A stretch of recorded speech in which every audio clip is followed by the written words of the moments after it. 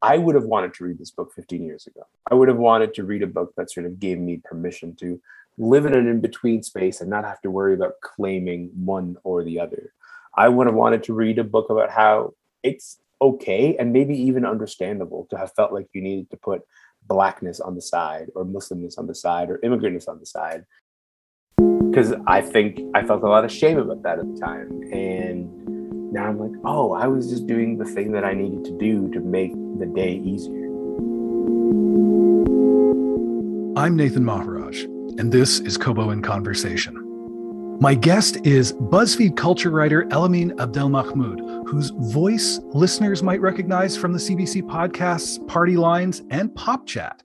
But he's on this podcast to talk about his new book, Son of Elsewhere, a memoir in pieces, in which he writes movingly of his relationship to his personal elsewhere, the Sudanese city of Khartoum, from which he came to Kingston, Ontario as a child. He also writes beautifully about his passion for country music and an affinity for the American South, as well as, and I wish I were kidding, but I'm not kidding, his love of the much maligned musical genre known as nu metal. We'll get to that. What I'm trying to say is this book contains multitudes, so does its author, and I am so glad that he is joining me now on this show. Elamin Abdelmahmoud, welcome to Kobo. Nathan, thank you so much for having me. It's a pleasure to be here. It's a pleasure to be the defense attorney for nu metal. It's not a gig that pays well, I'll tell you that. It's a thankless job. For sure. The book, Son of Elsewhere, in the very first paragraph of the prologue, and this is what hooked me, you write, if you tell me you're an immigrant or a child of immigrants, we're going to spend some time together because I will want to hear of the ways you've had to stretch yourself to find your footing. So my own father, he came from Durban, South Africa in the 70s. Shout out Trudeau immigration policies. Mm-hmm. And so I felt this book was calling out to me right from the start. Yes. Can you tell me, though, about how you came to embrace that love of these stories that people carry from their own elsewheres? Well, I mean, just to put it into practice, I was about to ask you about how you feel about the difference between your first name and last name, because your name, Nathan Maharaj, is a fascinating combination of names. I was like, how did we end up here? And so I think everywhere you kind of turn, there are people who have outward relationships with their history, where they come from. And sometimes that's represented in a name. Sometimes that's represented in a tattoo of a word that they can't really say, but they know what it means. And I think all of us are sort of interested in unearthing our own kind of pasts and how they connected today. Like, we have such a deep desire, I think, all of us, to maybe understand our own story by like asking our parents and saying, hey, how did you come to this place? How did you come to name me this? What is your relationship to where you come from? And like, so often it's like when you get those answers, then something in you calms down because you're like, now I understand a little bit more about how things ended up this way. And so I was like, do you want to spend the rest of the podcast talking about your name? Because I think we should do that. We could. Well, so funny. So we'll do the digression on my name, which is when I tell Indian people my last name is Maharaj, they're like, I didn't understand this because it's a very South African Indian thing. Yeah. Our name when we left India was something else, and then we got to, and that's why there are so many Maharajas. Mac Maharaj, member of the African National Congress. Yeah. There's a bunch of us there. We're not necessarily all related. But someone literally just stuck this name because they were like, this seems like it's an easier This is good enough. Yeah. We're sending you all to the same place. You're all indentured laborers anyway. We'll forward your mail. But doesn't that awaken in you at least like some kind of desire to be like, wow, I want to connect some of these missing pieces. Not that you can, right? Like it's not, sometimes you kind of go like, this is literally an impossible mission, but it just becomes like a question mark. Like now I want to quit my job and just find out your original last name. That's what I want to do. Right. Well, we've got it. We have it in records. My uncle did write a book. He self-published a book years ago. My late uncle, my dear Uncle Vijay, he wrote as much as he could. And it is a wonderful rambling mess that at the time I thought, oh my God, this is unreadable. But after he passed, I was like, oh my God, it's Vijay in print. It's perfect. Perfect. And also like you have at least a part of the story now. I do. Yeah. There's documents in there and stuff, but this look at you pulling me off. Whose podcast is this? Apparently it's yours, but that's why we're talking about you. Well, as we talk about my Elsewhere story, if anyone was doubting, if anyone thought that you were just trying to be nice about it by writing it down, no, we've demonstrated this is absolutely catnip for you. Yes. Did writing your own story, how did that change your relationship to other people's Elsewheres? Well, I'm mostly usually trying to detect like where someone is on that journey. If it's something that they thought about a lot, it's something that it really informs their identity, or is it something that they don't think about because they're trying to avoid a certain kind of pain there? And so I think I've become like aware of my own boundaries and my own limitations, just in terms of, hey, you can't just like go up to people and be like, tell me everything about where you're from. And that comes in practice, like when I hear someone talk up, like describe, for example, having an Arabic name. I'm like, I know that word is Arabic. The way that you say it is different than how I would say it. And all I want to do is like set aside 2 hours to be like, let me teach you how to say the letter ha. And they're like, I have things to do with my time, man. We don't need to do this. This is just how I say my name. And like, for me, I'm so drawn to that. I'm so drawn to the negotiations that people have between their present and all the things that inform their past. And so writing this book was for me a way to at least like get that out of my system, like just like acknowledge that this is a curiosity that I have, because I've had to make all kinds of alterations to my own name. So like my name in Sudan was Elamin Saifuddin Al-Amin. And so I was named after my grandfather, and Sudan is a patrilineal sort of naming tradition. So your last name is just your dad's name. But when my dad moved here, and his name is Saifuddin Al-Amin, he realized that if he just gave us the family name Al-Amin, then when I come to Canada, I would be Elamin El-Amin, which is preposterous and not a real name to have. And so he sort of graciously moved his own last name to his dad's last name, which is Abdul Mahmoud, and he became Saifuddin Abdul Mahmoud. And so he literally changed everything that he knew about the way that he introduces himself, in order for me not to become Elamin El-Amin. And so in the process, though, I became this new thing, which is Elamin Abdul Mahmoud in the context of Canada. But like, if you go to Sudan and you ask about Elamin Abdul Mahmoud, they'd be like, you want a grandfather from 4 generations ago? That seems like a weird, and I just think we're all embroiled in these negotiations all the time. And sometimes we're aware of them, and sometimes we're not. And sometimes we're just becoming aware of them. And that's like the most fascinating period for me. Yeah. This book can be read all in one go. I read it all in one go, but it can also be dipped into, take it out of order, shuffle, but clearly you're a fan of music, but I think specifically you're a fan of albums. And so I wanted to know, as you put these essays together in this book, which you ultimately called a memoir in pieces, were they written in sequence? Did you have a bunch and then kind of see gaps in the vibe where you thought, I could use something crazy here. I could use something heartwarming. Honestly, first of all, I love that conception of it. The way of sort of conceiving of this book as like an album. So it was written in verse. It was written not at all sort of in sequence. The first essay that I wrote became the third essay in the book, which is the essay about Infinite Reach, which is sort of like my relationship with America, starting from when they sort of bombed a factory that was not that far from my house when we lived in Sudan. That was the first one that I wrote for this whole thing. And then I wrote a chapter on grief. That was the second one. That in the book, I think that comes like ninth or something.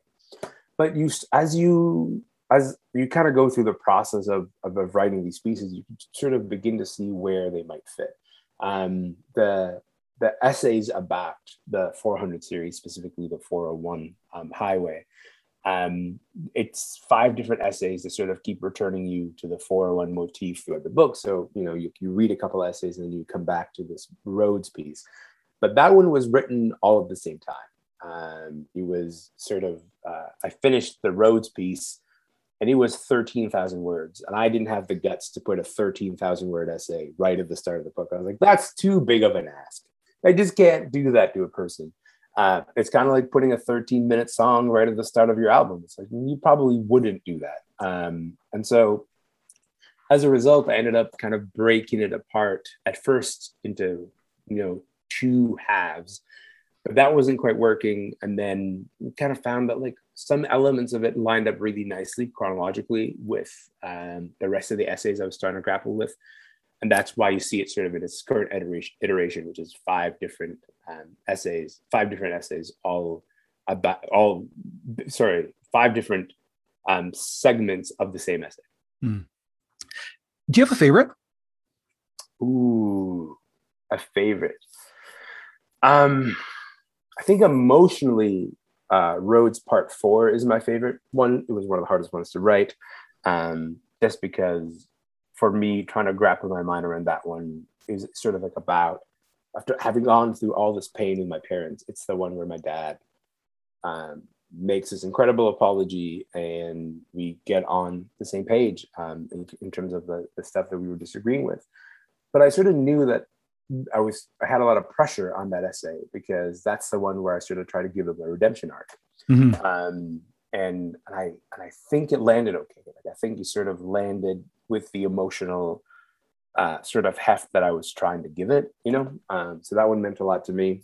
One of the last essays written for the book is one that is sort of centered around nascent Sudanese cinema moment and the ways that I feel distance from Sudan right now and how I wish I was a little bit closer. And I'm really proud of that one because it sort of came together at the very, very end. And then the prologue and epilogue, which it's similar to the Rhodes idea. The prologue and epilogue, that was the last thing that was written for the book. But after finishing it, it was supposed to be the last piece of the book. And I was like, you know what? I like this as a statement that opens the book. And so we sort of literally split it right in half and put one half of it at the start and the other half of it kind of at the end. I'm revealing all of this chopping, all of this like rearranging that we did as we sort of were trying to grapple our minds, through how this book will look as a shape. Yeah, I'm going to tell you my favorite, and it's Running Down the Wing. Hey, it starts with a celebration of Liverpool forward Mohamed Salah. Yes, does a little explainer about calls to prayer in different places that Islam is practiced, everywhere from where you can navigate streets blind by the sound coming from minarets to where the call to prayer would be inaudible if you were on the wrong side of the parking lot from the mosque. Yes. Can you tell me about writing that one? How did Running Down the Wing pull together for you? Well, man, that one was I would say a joy to pull together, because I knew that I wanted to talk about my relationship with being Muslim, my relationship with how my faith has shaped my life, but also my, I think now, kind of complicated relationship with the faith in the sense that, like, I don't think I'm being a particularly good Muslim most of the time. And I don't know what that means for me. I sort of still have to sit down and kind of unpack that and return to my faith and say, like, what are we doing here? How closely do I identify with this? And when I put those things together, a bunch of things popped up. One was how jealous I feel of younger Muslims who have a role model like Mohamed Salah, visibly being the best at what he does, the best football player on earth. I will not be taking questions at this time. He just is, Hot sports takes here on Kobo in Conversation. That's right. But also, returning to moments like watching 24 with my dad and sensing that, like, hey, like these people, whoever's making the show has a particular slant about Muslims that they're trying to sort of get across. And so all of these different emotional markers about my relationship with faith kind of came together. And I knew that Mohamed Salah would be sort of like the frame for it, because it's extraordinary to me that as someone who came to Canada just before 9/11 and experienced the shift in how people view Muslims in this country and the conversation about Islamophobia in this country, as someone who's received letters from strangers who are like, your faith is terrible. As someone who, like, literally, like, someone made, and you can watch this on YouTube right now, a like 40-minute YouTube video that is just basically cutting together a bunch of panel appearances that I made on the news basically, like, she would pause after every minute that I would speak, and she would say, "Look, like, this is all evidence that he's like a Muslim sleeper agent." Um, I'm amazed at young people who get an opportunity to see someone as visible as Muhammad Salah be what he is. And so I wanted to contrast the two experiences, because I wish I had that, so that I could sort of like at least steady myself and be like, no, we are this. Because I don't think you can. I think you can have a much clearer idea of who you are if you have representations of who you are and you are able to see those clearly. And so I wanted to explore all of these emotional terrains, and Running Down the Wing is where we settle. Well, it's beautiful. I mean, I recommend readers read the whole thing through, but like when you get to Running Down the Wing, like make sure you got time to go all the way. Like there's no interrupting that one. Just take it all the way. I wanted to ask you about the first essay too, because it frames something interesting as you talked about, coming to the West right after 9/11. You went through this experience that a lot of folks from parts of Africa and Asia go through when they land someplace in Canada.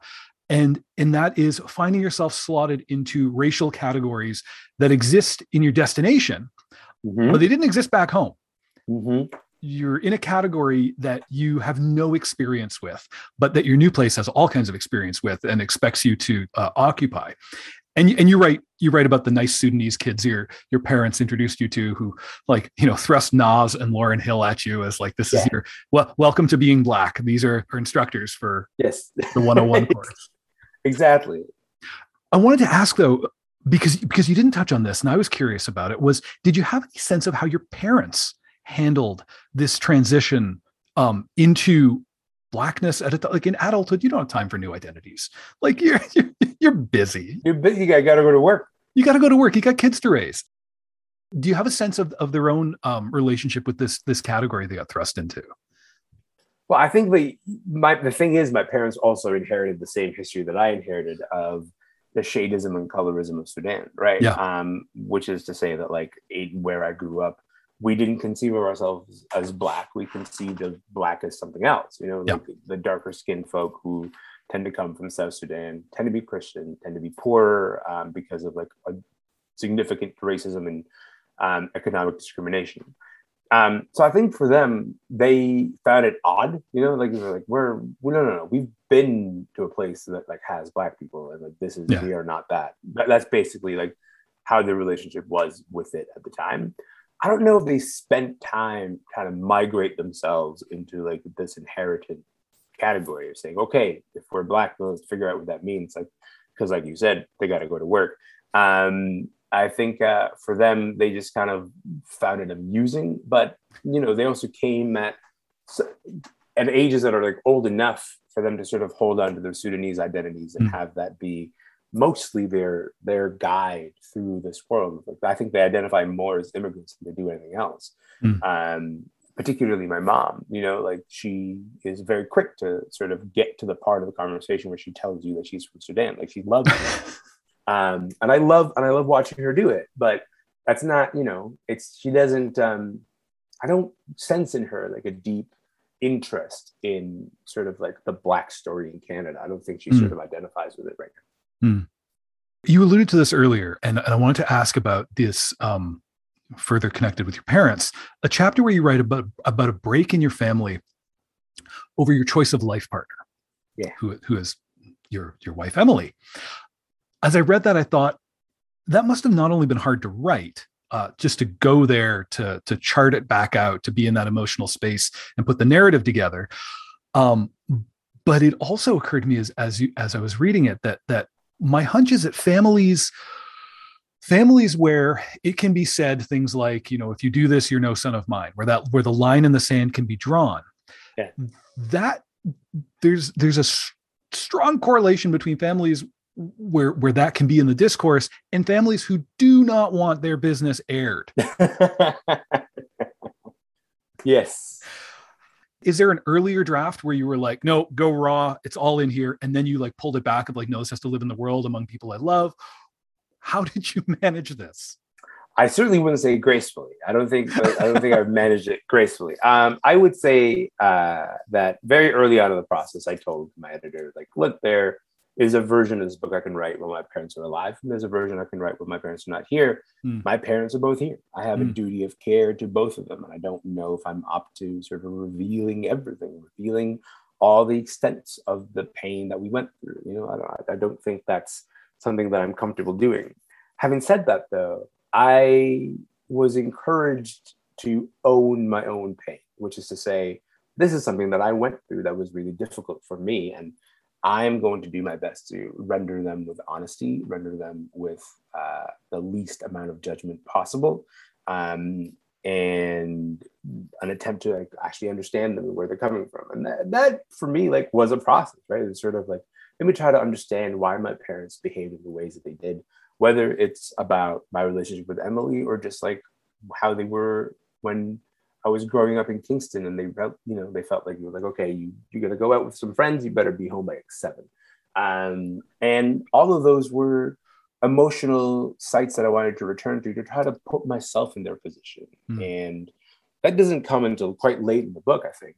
Perhaps it should have come earlier, but there is a part where I sort of try to explain how the idea of the immigrant parent, capital I, capital P, is like this construct that is really the collision of a whole bunch of forces. Like, you know, I knew the racism that my parents experienced. I knew the class anxiety that my parents experienced, the struggle with money that my parents experienced, and all of those things kind of formed together to give them, a feeling of lack of control. And the only thing that they can assert control over is like me, my dating choices, my enmeshment with sort of Canadian society, which is something that they could, you know, sort of say no to. I think when I talked to them about it later, I was like, you know, I wish we had this rich emotional language 15 years ago, but we didn't. And I would like to tell the story. I would like to tell where the story ended, because I think it's a good ending. I like where we are now. But in order to do that, you have to tell some unpleasant parts. Yeah. Among the many things you enmeshed yourself in, and your parents could not hold you back from pop culture. Yes. You write, though, about not just being into stuff, but being into stuff that brought you into communities. Yeah. These things were, you were successful at writing what I will call, for the listeners' benefit, and to my chagrin among any listeners who are super into pro wrestling, it was pro wrestling fanfic, right? I know there are proper names for it. I'm trying to help out the listener who doesn't know this. It was pro wrestling fanfic, and you're really good at it. You got a following. Like, this led you to some notoriety. Yeah. Additionally, the OC showed up, and you found that being into that allowed you to connect with others as well. This was like this was a medium in which you could operate. Yeah.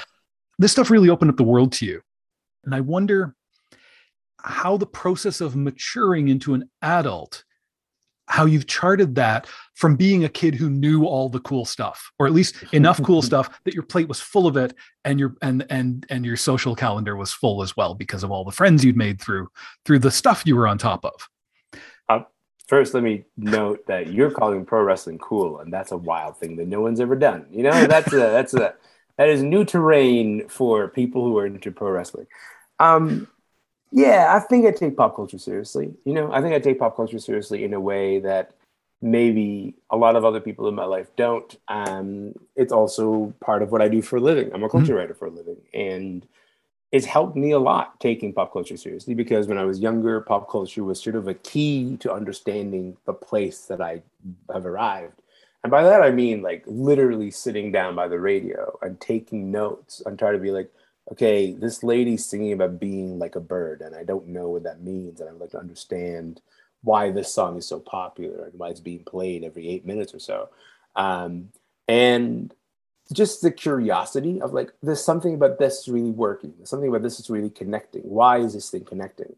That's the same muscle that I exercise now for a living. You know, that's the same muscle that I exercise now when I have to write about a new TV show that's really popping, that people are, you know, being really receptive to. It's the same work, right? Which is the idea of what is it about this thing that's connecting? I would say that at first it was a necessity for me to sort of spend time with pop culture, because I knew nothing else. So I was like, okay, let me turn on the TV and try to learn what these people are about. And that was literally just like a decoder ring at the start, you know. But then as time went on and sort of became my career, it also became part of what I do for a living is just try to say, this is popular. And I think the reason it's connecting is because of this larger cultural trend. I'm very grateful for that early education because I think it set me up perfectly to do this for a living now. Mm-hmm. The essay about nu metal fascinates me. And it fascinates me not just as because it's easy to be a detractor of nu metal. Yes, it is. And what I thought was really interesting about it and admirable was I think a lot of us have adolescent experiences of finding community through questionable taste in music and other things. Yeah. Like I put those things away. Most of us just put those things away, lock them up tight. We outgrow them. When did you realize that you were being called upon in your book or elsewhere to correct the historical record on nu metal? Honestly, it's a form of honesty more than anything else. It's like, can I, in good conscience, put out this book without talking about how significant a role nu metal has played in my life? Because that was my first community. Those were my first people, right? It was a way for me to speak a language to other people when I didn't really understand them very well. It opened a lot of doors for me. One significant door that it opened for me is it gave me permission to be mad at my parents. And of course, like later it turned out that nu metal was only about be mad at your parents, but like no one knew that at the time, you know? And so for me, that was sort of like felt empowering, but also it felt empowering to sort of return to that moment and say, you know what, we don't have to think the music was good. We just have to acknowledge that it housed a lot of emotions for people. It made it safe to go through that period of time. And I think sometimes that's the biggest thing a piece of music can accomplish. It can do more than be good. It could house you and keep you safe. You could drop a guitar to drop D tuning and then like make a bunch of noise and people kind of go like, yeah, I understand what you're talking about. And that's powerful. And I don't think it's something to be, you know, underestimated. Having said that, you gotta say nu metal helped me a lot. But when you say it, you gotta say it with like a bit of shame. You're like, I'm sorry to be like this, but I was there and this was my musical moment and it was something that I needed at the time and it met me where I needed it. Yeah. In your book, in Son of Elsewhere, for the most part, other books are not foregrounded. I think, with the exception of the Sudanese novelist Tayeb Salih's Season of Migration to the North, of which you speak very admiringly. What are the other books you were reading as a kid or as a young man? Perhaps between acts at Lollapalooza, the stuff that that maybe helped you refine your wrestling fanfic craft so well. Well, growing up, I actually just read a lot of these action adventures that were published by this Egyptian author named Nabil Farouk. And basically, they were all about this Edhem Sabri, who's like, just take James Bond and make a Muslim an Egyptian, and like you got Edhem Sabri. Except like growing up and then realizing later that like somehow all the villains were like there's like a tone, not a hidden tone of anti-Semitism. Like Israel was like occasionally to kind of constantly one of the enemies of these books, which is like, oh, that's something to think about. But these books for me were like a significant touch point. I think books that shaped me in terms of wanting to write. I don't think I wanted to write seriously until I met Rebecca Solnit's Field Guide to Getting Lost. Rebecca Solnit, for me, is a deeply, deeply important writer. I think she's one of the most important writers working today. And if you read A Field Guide to Getting Lost, which is sort of a collection of essays around the idea of getting lost and sometimes getting physically lost, the things that we lose, the ideas of losing yourself, the different ways that you can lose yourself in a good way, losing yourself in a bad way. And also the historical conception of how we thought about loss. You read that book and I think you come away with a different understanding of what books can do. Mm. For me, I started to put that down, and I thought this is an extraordinary work of just connecting ideas and themes in a way that I hadn't encountered before in my life. And so Field Guide to Getting Lost was just like a deeply, deeply important book to me.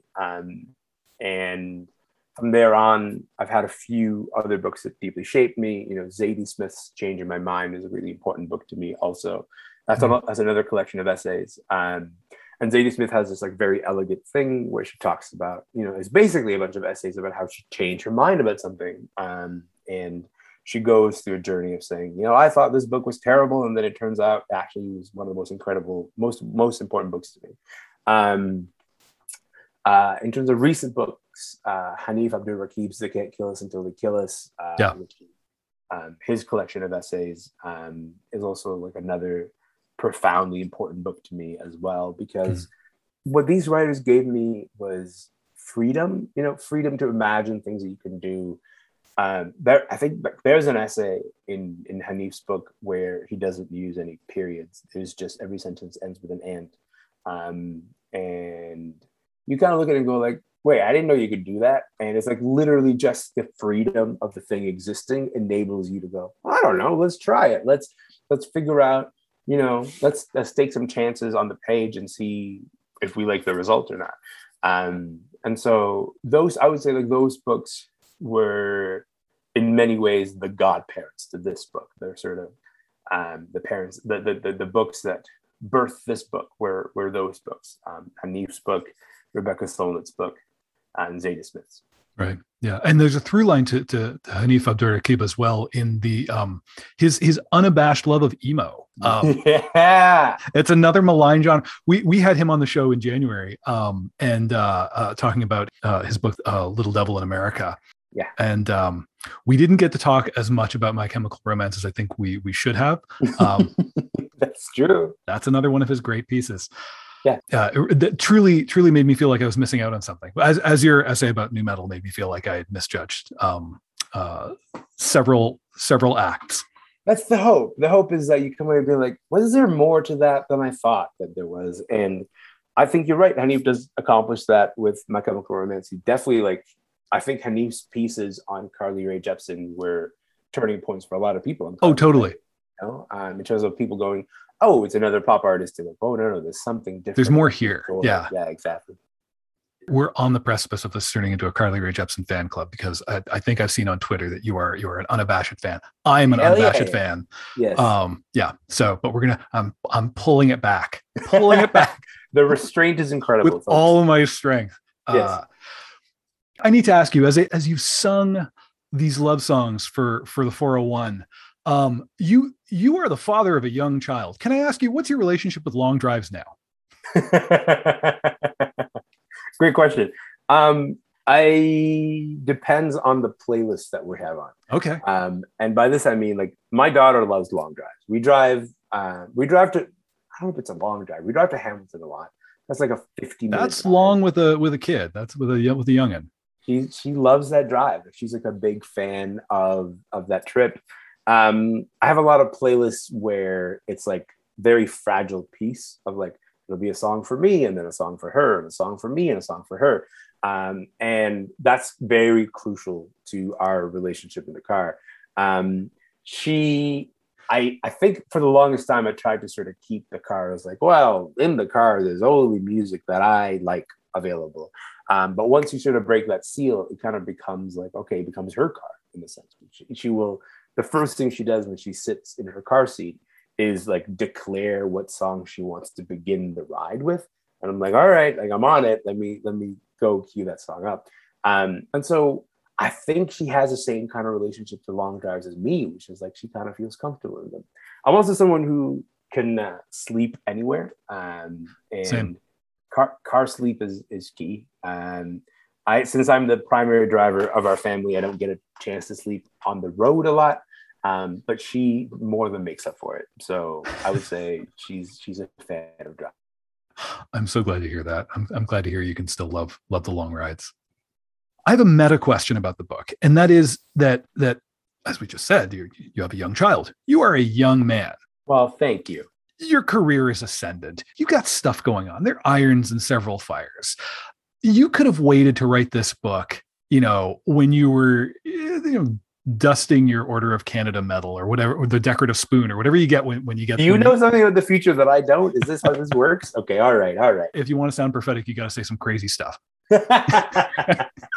Why did you decide to write this now? Why did you decide to write the version of this book that can live in the world where your parents can read it versus the one where, anyone who may object is gone? Great question. I think the answer for me is that it was cooked. And by that, I mean, like, I sort of felt ready to sort of tackle this parameter of subjects, I think I would have wanted to read this book 15 years ago. I would have wanted to read a book that sort of gave me permission to live in an in-between space and not have to worry about claiming one or the other. I would have wanted to read a book about how it's okay and maybe even understandable to have felt like you needed to put Blackness on the side or Muslimness on the side or immigrantness on the side.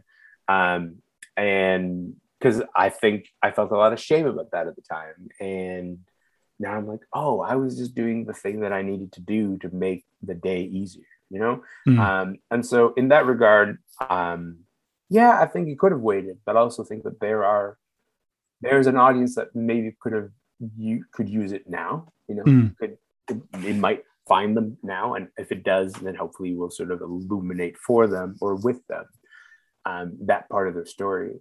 And the other thing about it is that, like, I don't know, I think I'm not someone who processes the recent past very well. I think I need like a 10-year distance. Like, by and large, most of this book takes place before 2012, with the exception of like maybe 4 or 5 stories in there that sort of take place after that. I don't think I could write about something that happened 2 years ago very clearly because my story about it hasn't solidified that well.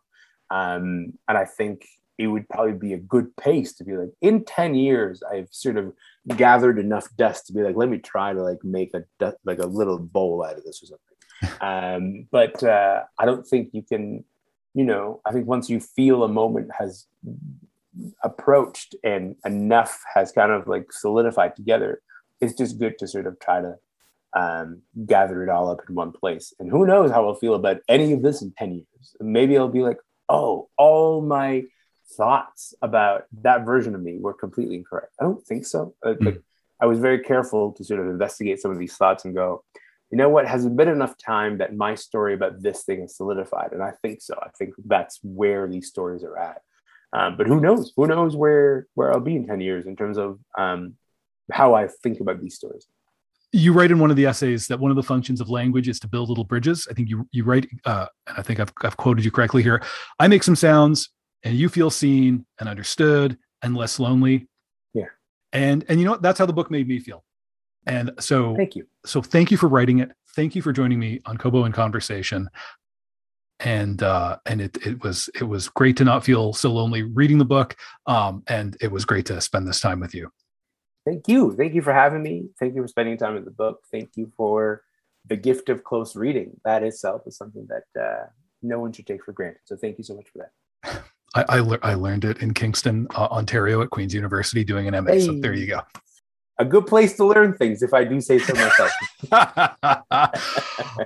I have been speaking with Elamin Abdelmahmoud, author of Son of Elsewhere, a memoir in pieces. You can find it and all the books we talked about at Kobo and Conversation's home, kobo.com/conversation. There's a link in the show notes just to make it easy.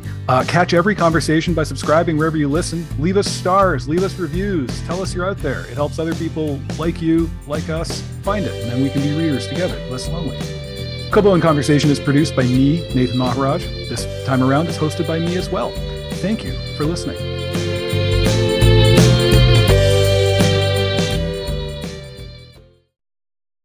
What's your favorite car of the race song? Oh God. I mean, I love all that because of the blood orange thing going on in that.